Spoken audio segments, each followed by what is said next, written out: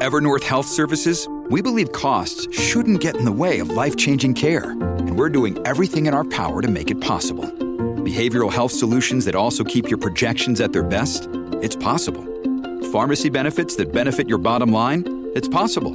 Complex specialty care that cares about your ROI? It's possible. Because we're already doing it. All while saving businesses billions. That's Wonder made possible. Learn more at evernorth.com/wonder. News, weather, traffic, money, politics, big interviews, and bold opinions. It's what's happening right now. This is Mornings with Simi.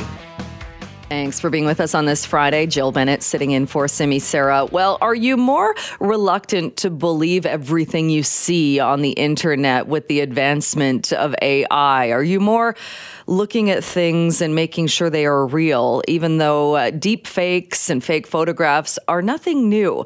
My next guest has been looking at this, and Dr. Walter Scherer is the Collegiate Associate Professor of Computer Science and Engineering at the University of Notre Dame, also the author of A History of Fake Things on the Internet. Thank you so much for being with us. Yeah, it's really great to be on the show today.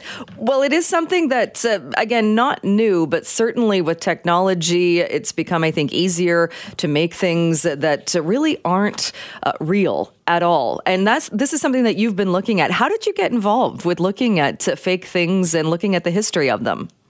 Yeah, it's a great question. So my background, of course, is in computer scientist. I do a lot of technical work. I have a large laboratory working on matters related to artificial intelligence, computer vision, media forensics here at Notre Dame. And the media forensic aspect is really what got me interested in fake things on the internet. So media forensics, if you're not familiar with this subdiscipline of computer science, it's intended to develop algorithms that can detect manipulation in imagery. It can detect synthetic imagery. And of course, that's a big concern when we consider AI these days.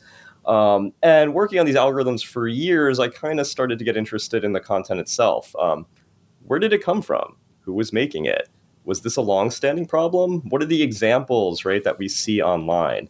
And once I went down that rabbit hole, a lot of interesting history surfaced, right? And a lot of really, really fascinating aspects of culture on the internet sort of came to light. And that's what the book is really about.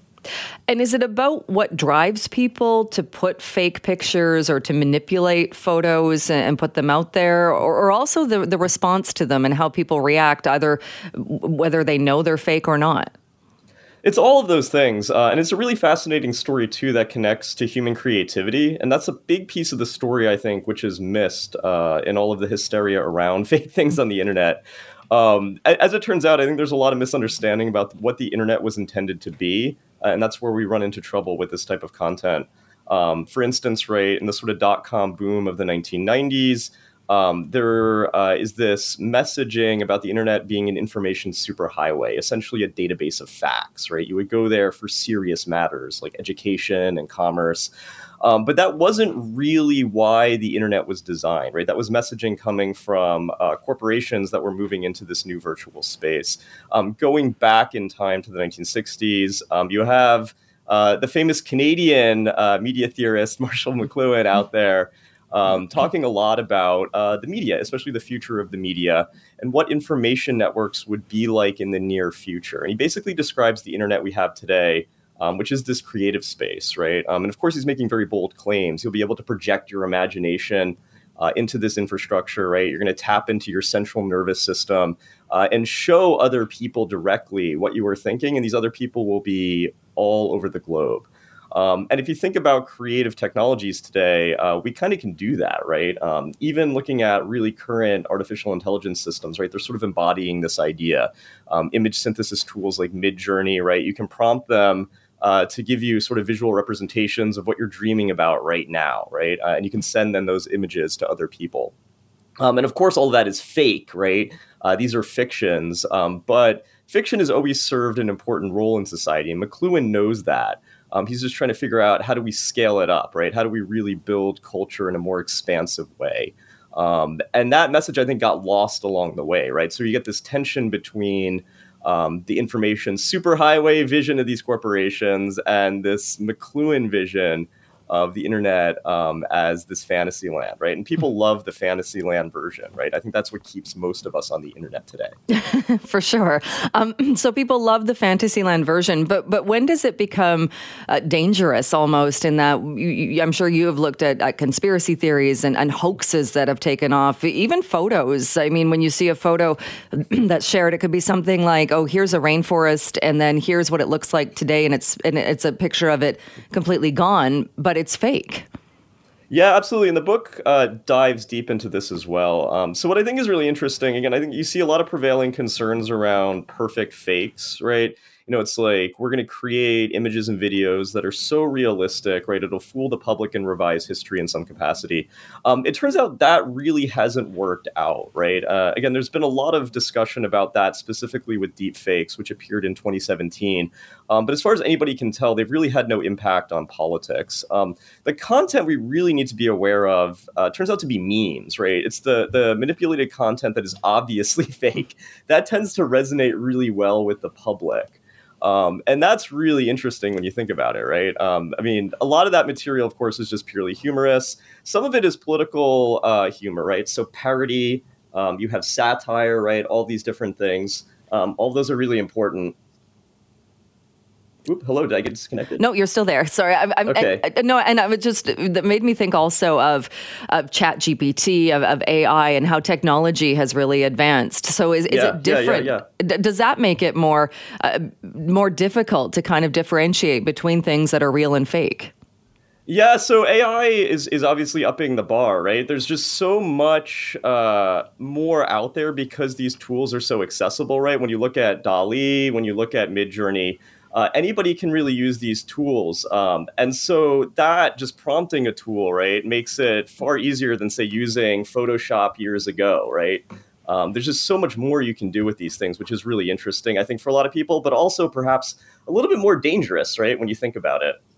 And dangerous because also, like you said, maybe there isn't evidence that it's changed politics or that it's had that kind of an impact. But even when we look right now at what's happening with the war between Israel and Hamas, if we look at the war in Ukraine, the images that are coming out, and there have been examples of people putting out images that are not what they're saying they are. And there's so much on the internet that there is always going to be a certain group or a certain contingent that believes it. Yeah, that's right. But I think that's nothing new when we consider politics, right? I mean, there's always been messaging that is not factual, right, coming from politicians. There are narratives, right, that compete with what we can observe on the ground. I think technology is just facilitating that these days. But is that really the internet's fault, right? I don't really think that's the case.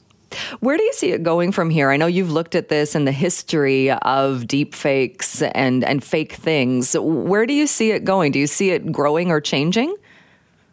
Yeah, so that's a good question. I mean, I think we're going to see more and more capacity for storytelling on the internet, right? More expansive virtual spaces. Does that at some point really compete with, right, conventional understandings of reality? I think that's an interesting question to ask, but certainly one we can't answer at this moment. I mean, as you mentioned, right, the technology in the AI space is getting better and better, right, which is something we've definitely got to consider when we think about the ethics of all of this. And is it also, with the ethics of it, is it the responsibility also of platforms? And we've seen this on some, such as X. If something is shared that is factually incorrect, you'll often see a comment saying, actually, this is what happened, and this is why that particular post is wrong. Is there going to be more of the onus put on the platforms to make sure what they're sharing is not fake? Yeah, so this is a really, really interesting aspect, right, that's emerging on these platforms. Community input to basically say, wait a minute, right, this is not what it appears to be. I think that's actually a really good mechanism for diffusing, right, some of these controversies. And that's kind of how this has always worked, right? When we think about, a piece of fake media and its reception, if there's some consensus building that it's not true, right, then it's easily dismissed. And that's kind of why deep fakes really haven't ever resonated, right? It's just there's so much evidence to the contrary about something, right, a major public figure is saying in many cases, that it diffuses the situation right off the bat. It is such an interesting field and what you've looked at and put in the book. Walter, we'll leave it there for today, but thank you so much for coming on the show. Great. Thanks for having me. Great conversation. All right. That is Walter Shearer, Collegiate Associate Professor of Computer Science and Engineering at the University of Notre Dame. Also, the author of a new book. It is called A History of Fake Things on the Internet. This is Mornings with Simi. It is Friday morning, and it is time to check in with the Vancouver Sun's Vaughn Palmer. Good morning to you. And good morning, Jill. So much to get to. And once again, we are taking a look at housing, but a bit of an update there. Yeah, so you will remember during the last 2 weeks of the fall legislature session, the government made a number of extraordinary claims about what its housing legislation would do. They claimed it would lead to the construction of more than 100,000 units of housing. And they also claimed, to the astonishment of many observers of the housing market, that it would lead to a drop in prices. So the opposition, particularly pay tribute here to Adam Olsen of the Green Party, said, are you just picking these numbers out of the air? Or like, where does it come from, right? The government said, we'd never just pick numbers out of the air. They said, we have a model, an economic model. Oh, could we see it? No, it's not ready for release. The government many times asked to produce the model that underpinned all these incredible claims, and it just wasn't ready for release. Well, by an amazing coincidence, the Premier released the model yesterday, 1 week after the legislature adjourned, so nobody can ask any questions about the model. It's now ready. Now, I hate to be cynical, Jill. Maybe there was a shortage of typists in the provincial capital, or, it was held up at the printers, or the electronic version, needed a bit of proofreading. Anyway, we now have the model. And what an incredible thing it is. It runs 200 pages. I've been through most of it, and I would have to say it's questionable, the government's claim. But one thing, hey, the New Democrats have doubled down. So during the session, they said 130,000 units of housing over 10 years. They've now doubled that projection, 250,000 units of housing over 10 years. The other incredible claim they made was that it would actually lead to a drop in prices. They've scaled that down slightly. During the session, they said it would lead to a 14% drop in prices. They're now saying, well, it's only 12%. But all of this, Jill, it won't surprise you, having been in this business a long time and seen many claims from government about what its programs are going to do, come with an awful lot of limitations. And in the long run, that's probably where the news is. Exactly. I have not gone through the 200 pages, Vaughn, but... Why not? What kind of a journalist are you? You got nothing better to do than read 200 pages of economic modeling with graphs and charts? You want to get to sleep tonight? There you go. Yeah, I'm saving it for the weekend. That is my Saturday night plans. But I did look at some of the quotes in the release that went out, and I love some of the language, and that it's going to boost supply elasticity.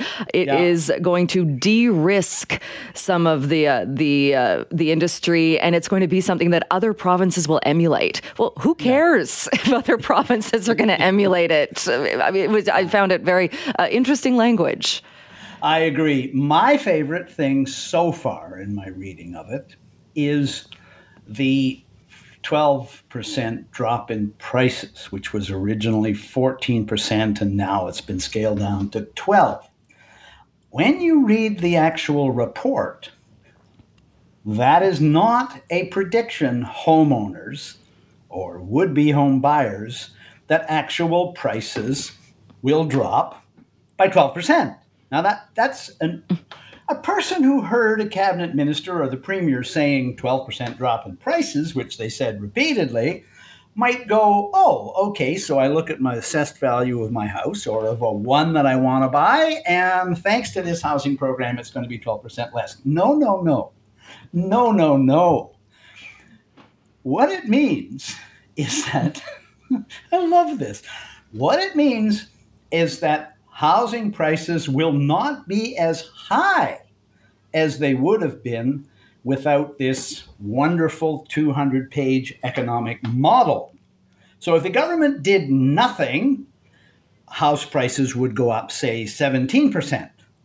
If they only go up 5% because of the model, well, that's a 12% drop in prices. Wow. Folks, don't try this at home with your family budget. You'll be hawked to the bank very, very quickly if you do that kind of math. So the 12% drop in prices turns out to be, mathematical trickery. It isn't anything. The most interesting thing in this report, however, is something for homeowners.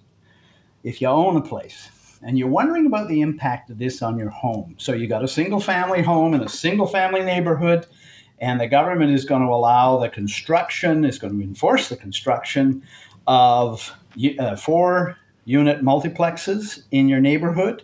If you're near a transit station, you may be looking at a 20-story condominium tower going up.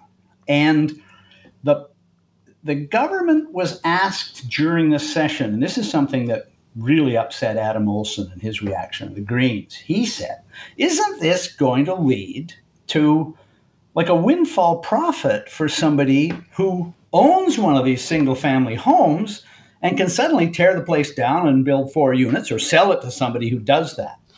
And the government said, oh, no. We've looked at this all over the world, and, that's not what happens. You don't understand the economics of the housing market. Well, Jill, you read the fine print of this report, and it's clear that's exactly what will happen.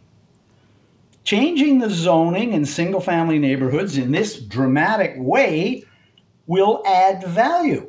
It'll add value to any single-family home. It'll add a lot of value if you happen to live near a transit station or a bus loop. And the report deals at length with a phrase that's going to chill every homeowner, which is value capture. How does government capture that increased value? Well, one way would be development charges. If you charge the cost of adding infrastructure to the neighborhood and a school and all that to service all the extra people that are moving in, well, that would be value capture. And right now we do some of that with development charges. But the open question, Jill, is, as you know, housing property in BC, under the rules of the Assessment Authority, is assessed on highest and best use. Well, right now, the highest and best use of your single-family home is a single-family home because the zoning doesn't allow you to do anything else. It might allow you to build a laneway house. Going forward, if you're sitting on a single-family home within, 800 meters of a bus loop, well, you could now have a 20-story apartment building on that site. And that's value added. And does government capture that, Jill? Through property taxes? The report doesn't really say what's going to happen. But yeah, there's huge implications to this. They just don't bear out all the things the government claims would happen. No, exactly. Even in those 200 pages, not all of those answers. And we are continuing now with the Vancouver Sun's Vaughn Palmer with The View from Victoria. And Vaughn also talking a little bit on the federal government and the emissions cap when it comes to oil and gas, and a lot of reaction to that. Yeah, I'd like to go back, though, just briefly to this housing plan, the 200-pager, because when I started in this business a century ago, or whatever it was, one of the first things I got told was, when the government puts out a report or an economic analysis, if it's really done by independent people outside government, look to the statement of limitations. A good academic, and several of them worked on this, or even a private modeling agency, will put a statement somewhere in there about the limitations of the survey. So the one in this housing survey we got, premier released on Thursday, runs about 4 pages. It starts around page 147 for anyone out there looking through the 200 pages. And some of the things it says, you go, how valuable are these projections? For example, the authors assumed fixed interest rates. Well, what universe have they been inhabiting for the last 3 years? One of the biggest obstacles to home ownership is getting your hands on a mortgage. And, interest rates have been all over the map. Another assumption, they did not consider the constraints on local infrastructure. Well, when you talk to anybody on a local council or a mayor, they go, look, if you're going to start adding fourplexes in a single-family neighborhood or 20-story towers around a bus loop, you are going to immediately run up against the problem of infrastructure and the carrying capacity of the sewers and all that and parking. And the report didn't look at that. Another limitation, it does not take into account local zoning and housing plans because they don't know what they are. So they're making a whole bunch of assumptions about the impact on the 85 cities and towns that are impacted by this legislation, and they don't know, because they haven't analyzed it, the impact of existing zoning and development plans. So, and another one, their construction estimate doesn't really deal with labor shortages. Well, again, talk to anybody in the building industry. They say, if you're going to start making it easier to build 20-story towers, and that's the government's goal, around SkyTrain stations and bus loops, where are you going to find the workforce? It's going to come from somewhere else because we have a huge shortage of skilled construction workers. So is it really going to open up to the construction of 250,000 units of housing? Or is it going to simply transfer the workforce from what would have been built anyway to the higher profit buildings that the government wants to see? So you read that statement of limitations and you go, gosh, the New Democrats have invested an awful lot in these forecasts. Jill, that forecast you're hearing from the government, that is mostly intended for public consumption between now and Election Day next year. We won't know for a longer time whether or not the assumptions in this model will actually deliver what the New Democrats claim they will deliver. Well, and like you said, Vaughn, not to be cynical, but is anybody expecting... Me cynical? No. Or anyone.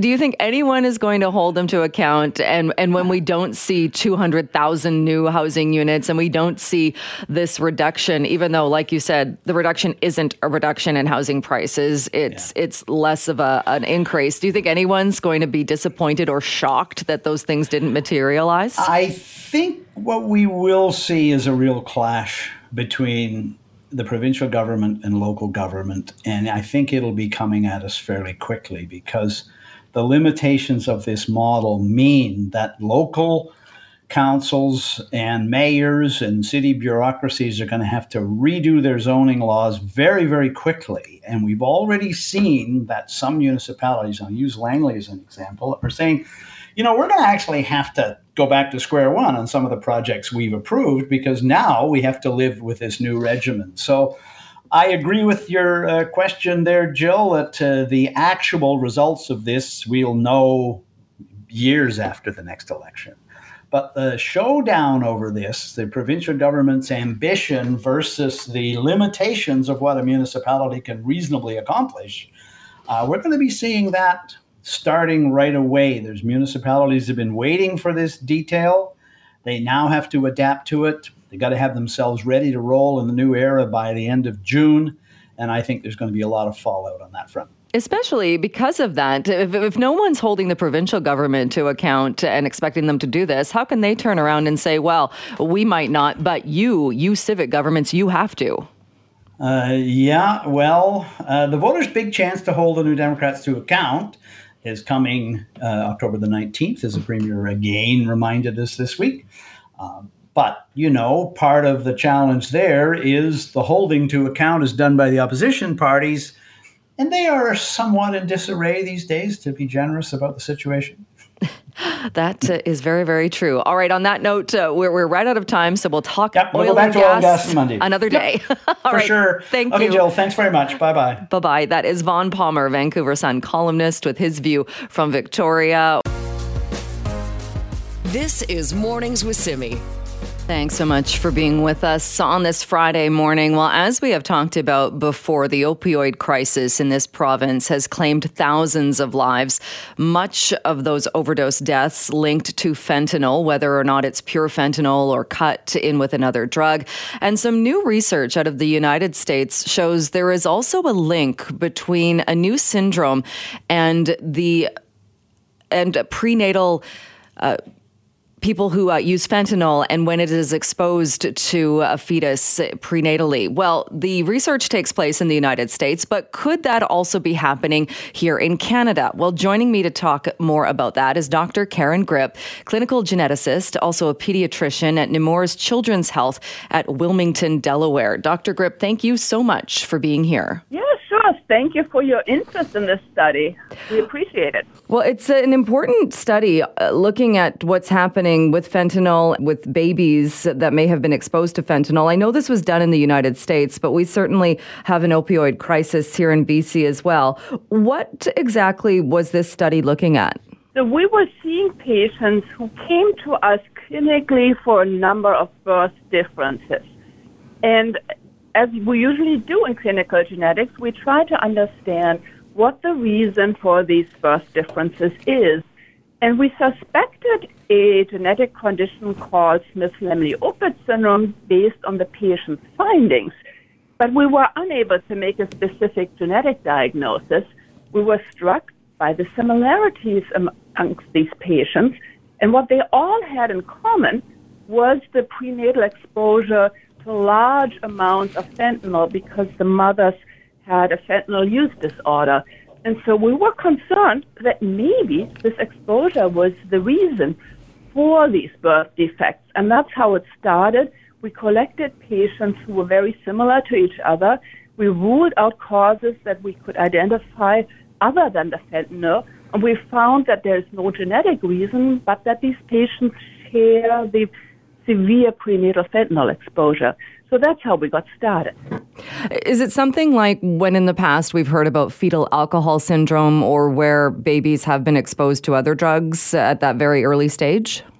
Yes, I think that is an excellent analogy. We view it as similar to fetal alcohol syndrome, possibly in that it's a large amount of exposure throughout pregnancy, including early pregnancy, that sometimes can cause these severe birth defects, but not in every child that was exposed. So we don't know what other contributing factors there might be.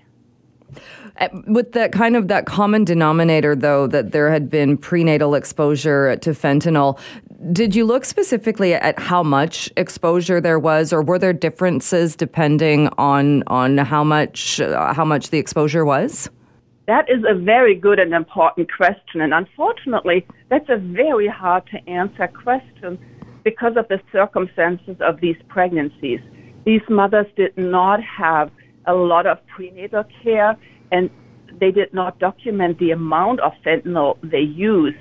So while this is a very important question, it is not one that we can answer, and it would take a much larger study prospectively enrolling women to see what goes on in the pregnancy, and that is very hard information to gather. So unfortunately, we don't have these details. What we do know is that these were moms who had an opioid use disorder, who were not using small amounts of drugs, but rather large amounts consistently. And you talked about what was happening, this syndrome that was apparent when you were dealing or talking with mothers where there had been that prenatal fentanyl exposure. What types of characteristics or what types of anomalies were consistent? The children have very striking facial features with a relatively short nasal tip, a little bit of droopy eyes, a small chin, and many also had a cleft palate. In addition to having hand abnormalities with a single crease in each palm and thumbs that are relatively short and broad and held in an adducted position. They had foot position abnormalities, sometimes called rocker bottom or talipes equinovarus. And many of the males had some genital abnormalities. All of these patients had severe feeding difficulties. Most had a relatively small head size, and many who had brain imaging studies had a diffuse thinning of the part of the brain that connects the two halves, the corpus callosum. So there were a number of findings that we looked at and that many of these patients shared. So it sounds like pretty serious side effects or serious consequences from being exposed to fentanyl, prenatal exposure. Are these life-lasting conditions, or would a baby, is there a chance for babies to kind of recover from this? That's a very good question. The physical findings can certainly be addressed either by surgery or physical therapy. The effects on brain development and the long-term effects we don't know much about, and it's really hard to know what this will mean for the long-term development, learning, and emotional health of these patients. Again, when you look at the analogy to fetal alcohol syndrome, we know that these effects are lifelong, and even in the absence of striking physical findings, they can have significant emotional and learning effects and behavior issues. So we don't know, but we are certainly concerned for these patients, and that's why we wanted to make people aware of this concern so that larger additional studies can happen and we can learn more. And I wanted to ask you that as well, because I know this study was done in various locations in the United States, but is it not an assumption, but is it something that could further be studied, and it would be likely then in other cases, and certainly BC is dealing with an issue with fentanyl, that this is likely happening elsewhere? I would suspect so, if we are right in that it is the fentanyl that's causing this problem, and you have similar fentanyl use disorder cases, I would expect that this also happens in other locations. We are currently expecting to hear from other physicians who identify these patients, and so far we have already heard from several affected families as well as from additional cases throughout the United States, but I have not heard from cases internationally. Well, it's certainly a very an interesting study and very concerning looking at what's happening and what has been found so far. Dr. Grip, we'll leave it there for today, but thank you so much for taking the time with us. Yeah, thank you for your interest. Appreciate it. That is Dr. Karen Grip, clinical geneticist, as well. She's also a pediatrician at Nemours Children's Health in Wilmington, Delaware.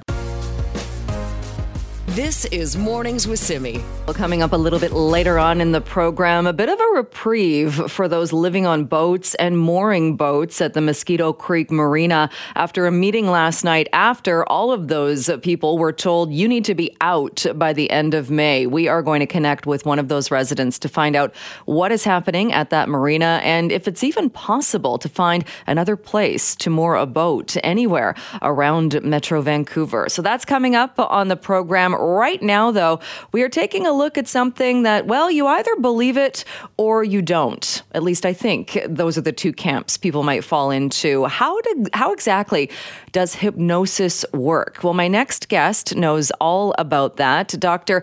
Devin Terhune is a reader in experimental psychology at King's College London, and he joins us on the line now. Thank you so much for being with us. Yeah, no problem. Happy to speak about hypnosis. Why don't we start there? What exactly is hypnosis? What is happening to somebody when they're being hypnotized?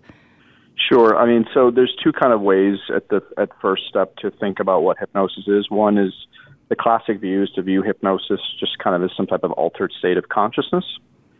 So you induce hypnosis through hypnotic induction, you put them in this altered state of consciousness, and one of the features of this altered state is that people are more responsive to verbal suggestions.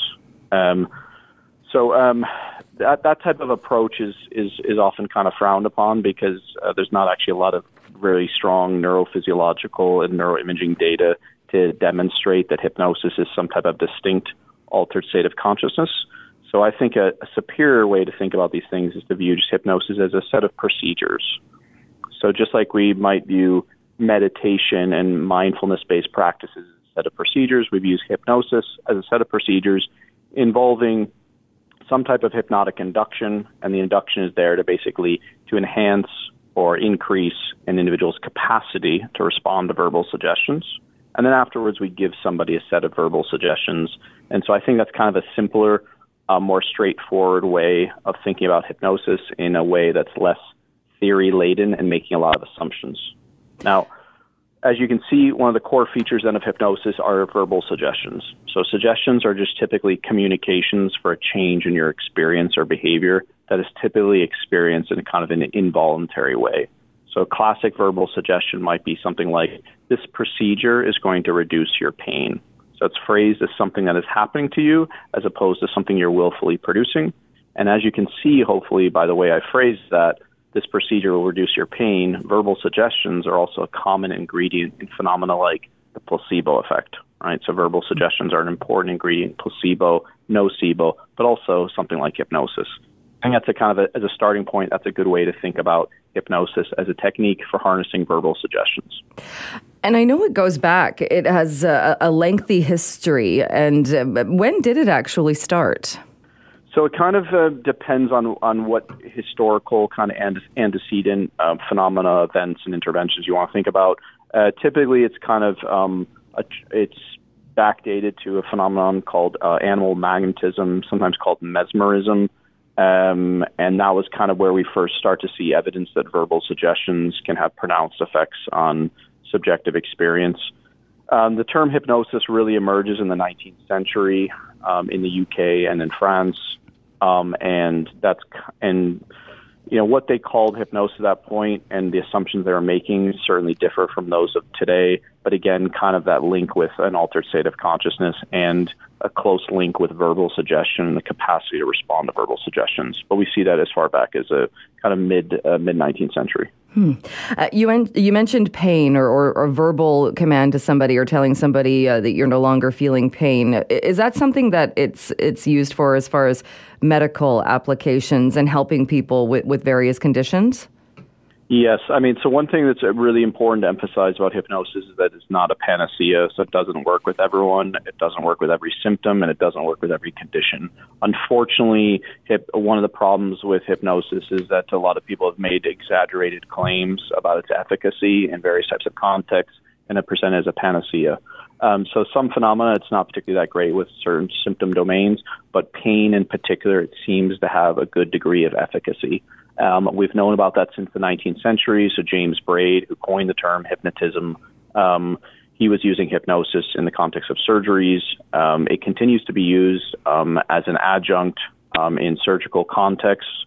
And it's known that if you use hypnosis alongside kind of more traditional analgesic drugs for pain reduction, you can actually get patients to use the drugs less during the course of the surgery. So they rely less on the drugs because you're also including hypnosis and the verbal suggestions.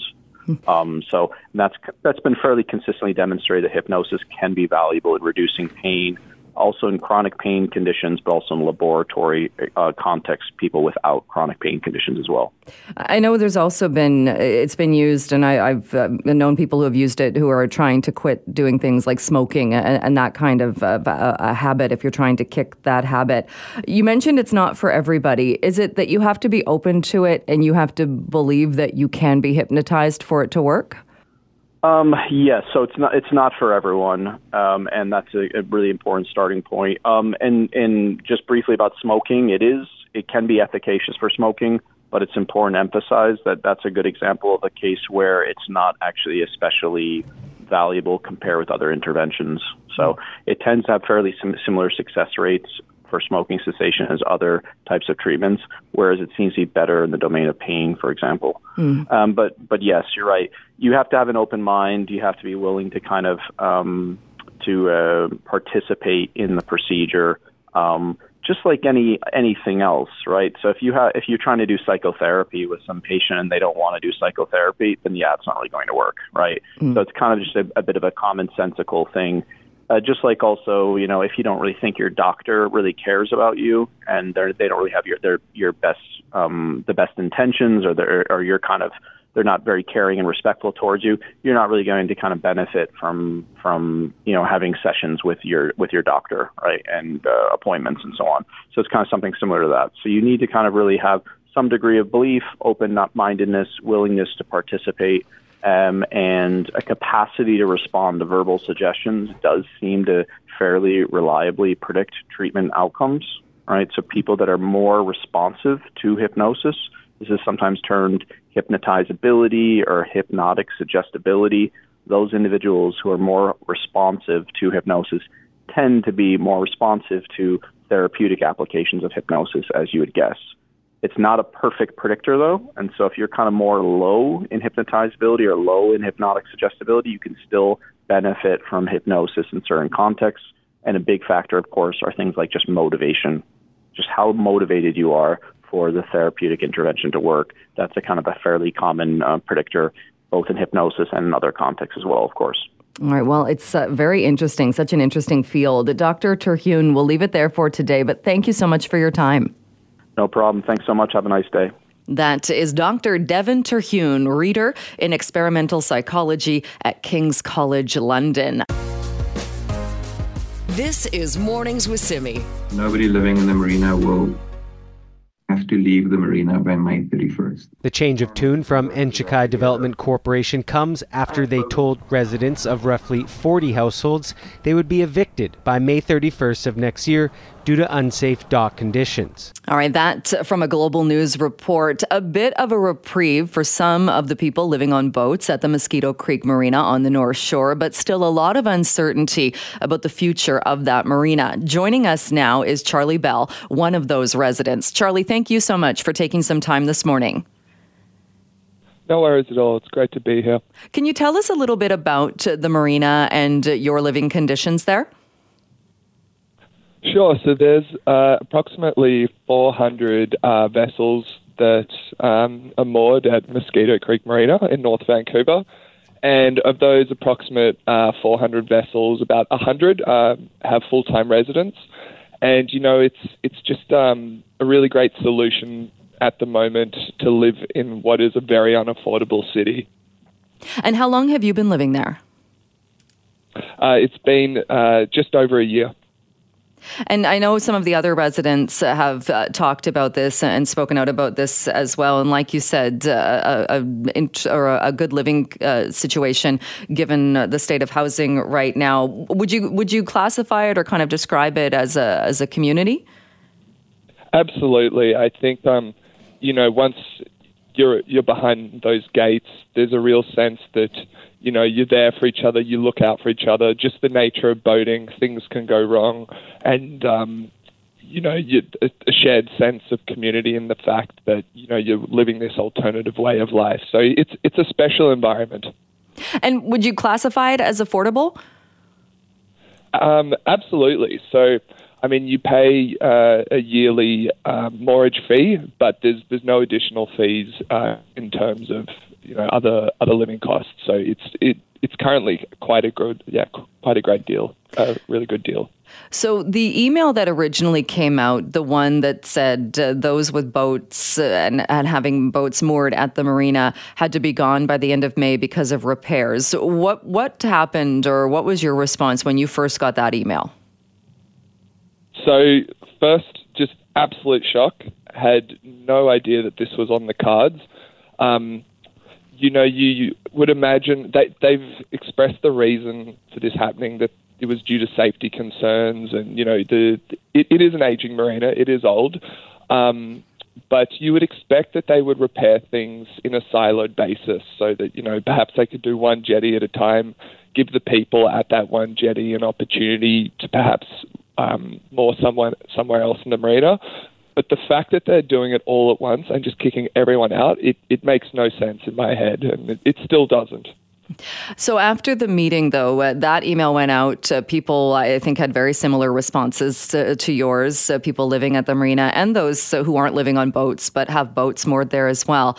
There was a meeting with the company that put the email out, and it sounds like they at least have kind of pulled back and are now saying that if that is your primary residence, they're now saying they're not going to kick people out by the end of May. Is that what happened at the meeting? I'm not aware of that. I don't think there's been any progress on that front.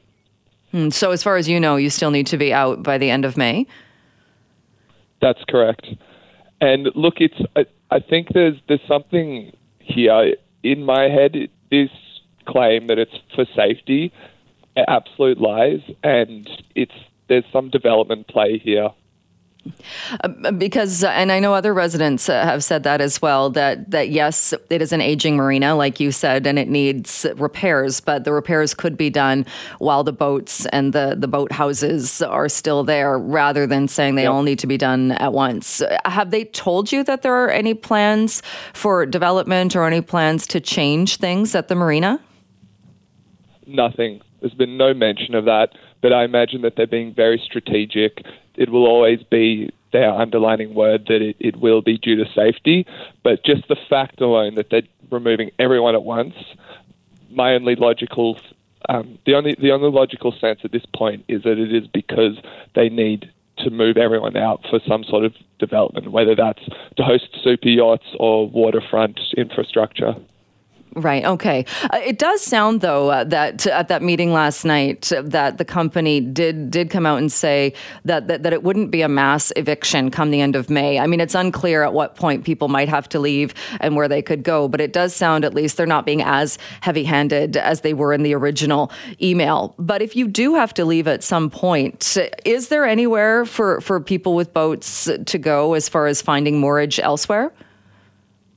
Well, part of the devastation and complicating factor in all of this is that it's over a 10-year wait list at other marinas within Vancouver. So people are going to find it extremely hard to find similar accommodation or similar moorage. And, there are options. People do mention things like, you can moor in Vancouver Island. Perhaps the wait lists aren't as long, or Bowen Island. But, people's home is Vancouver. This is where they want to be. And if they're looking to stay within this great city, but obviously very unaffordable city, there's hardly any options.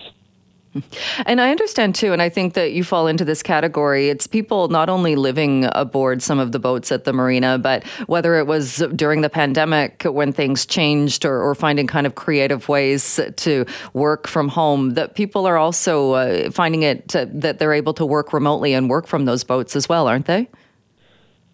Yeah, absolutely. So I would say the people that live there, it's quite diverse. There are families, there are retirees, and then there are people that run their full businesses from there. I know one guy in particular, he works in sales, but he also maintains all of his assets at the marina, all of his inventory he stores there, all of his IT equipment, it's all there. And he is nowhere. It'll be difficult for him on top of finding new accommodation. It'll be highly difficult to find somewhere to store all of his business assets. And as far as the company doing this, what are the agreements, or how does that look? Is it a lease that's signed year to year, or do you have any certainty or any promise that you are able to stay there? Yeah, so we are speaking with lawyers at the moment, but the understanding is that there is just a set year-by-year lease, but we are currently exploring what rights we may have that might go beyond the contract. Right, and so is that lease up at the end of May, and is that where the May 31st date came from? That's correct. That's what advises in our contract.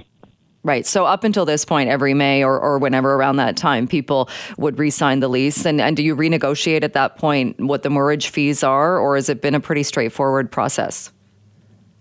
It's straightforward. They give us a fee and we pay it. And apart from the meeting last night, are there any other meetings that have taken place, or are there any meetings that you know of that are planned with the company that owns the marina to try and figure out a solution here? Not at the moment. We are having a lot of internal meetings within the community. We've established a committee. We have certain individuals working with lawyers, certain individuals working with the media.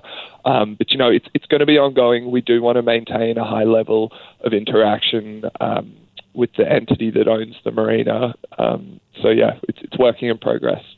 Do you think this could potentially lead to people living on their boats? I know it's been a concern in False Creek with crowding, and even though boats are only supposed to be there a certain amount of time, sometimes people overstay the rules, or then even going out past English Bay. Do you think this could lead to people with no other options living on their boats in a more open way like that? Yeah, absolutely. So, I think it's something that the city, what's going on here, the City of Vancouver needs to be kept up to date and understand the risks that there is a possibility that people may end up anchoring in who knows where around the city, and obviously that creates a series of risks for safety as well as spacing with larger boats and cargo ships. So definitely creates risks if 400 boats have nowhere to go. Well, Charlie, we will continue watching this and looking for updates on this. But thank you so much for taking some time this morning and for coming on the show. Yeah, pleasure. Thank you very much for having me. That is Charlie Bell, one of the residents of the Mosquito Creek Marina, unsure about the future with what is happening at that marina. And the boats and the boat owners told that they will have to vacate that marina in the spring.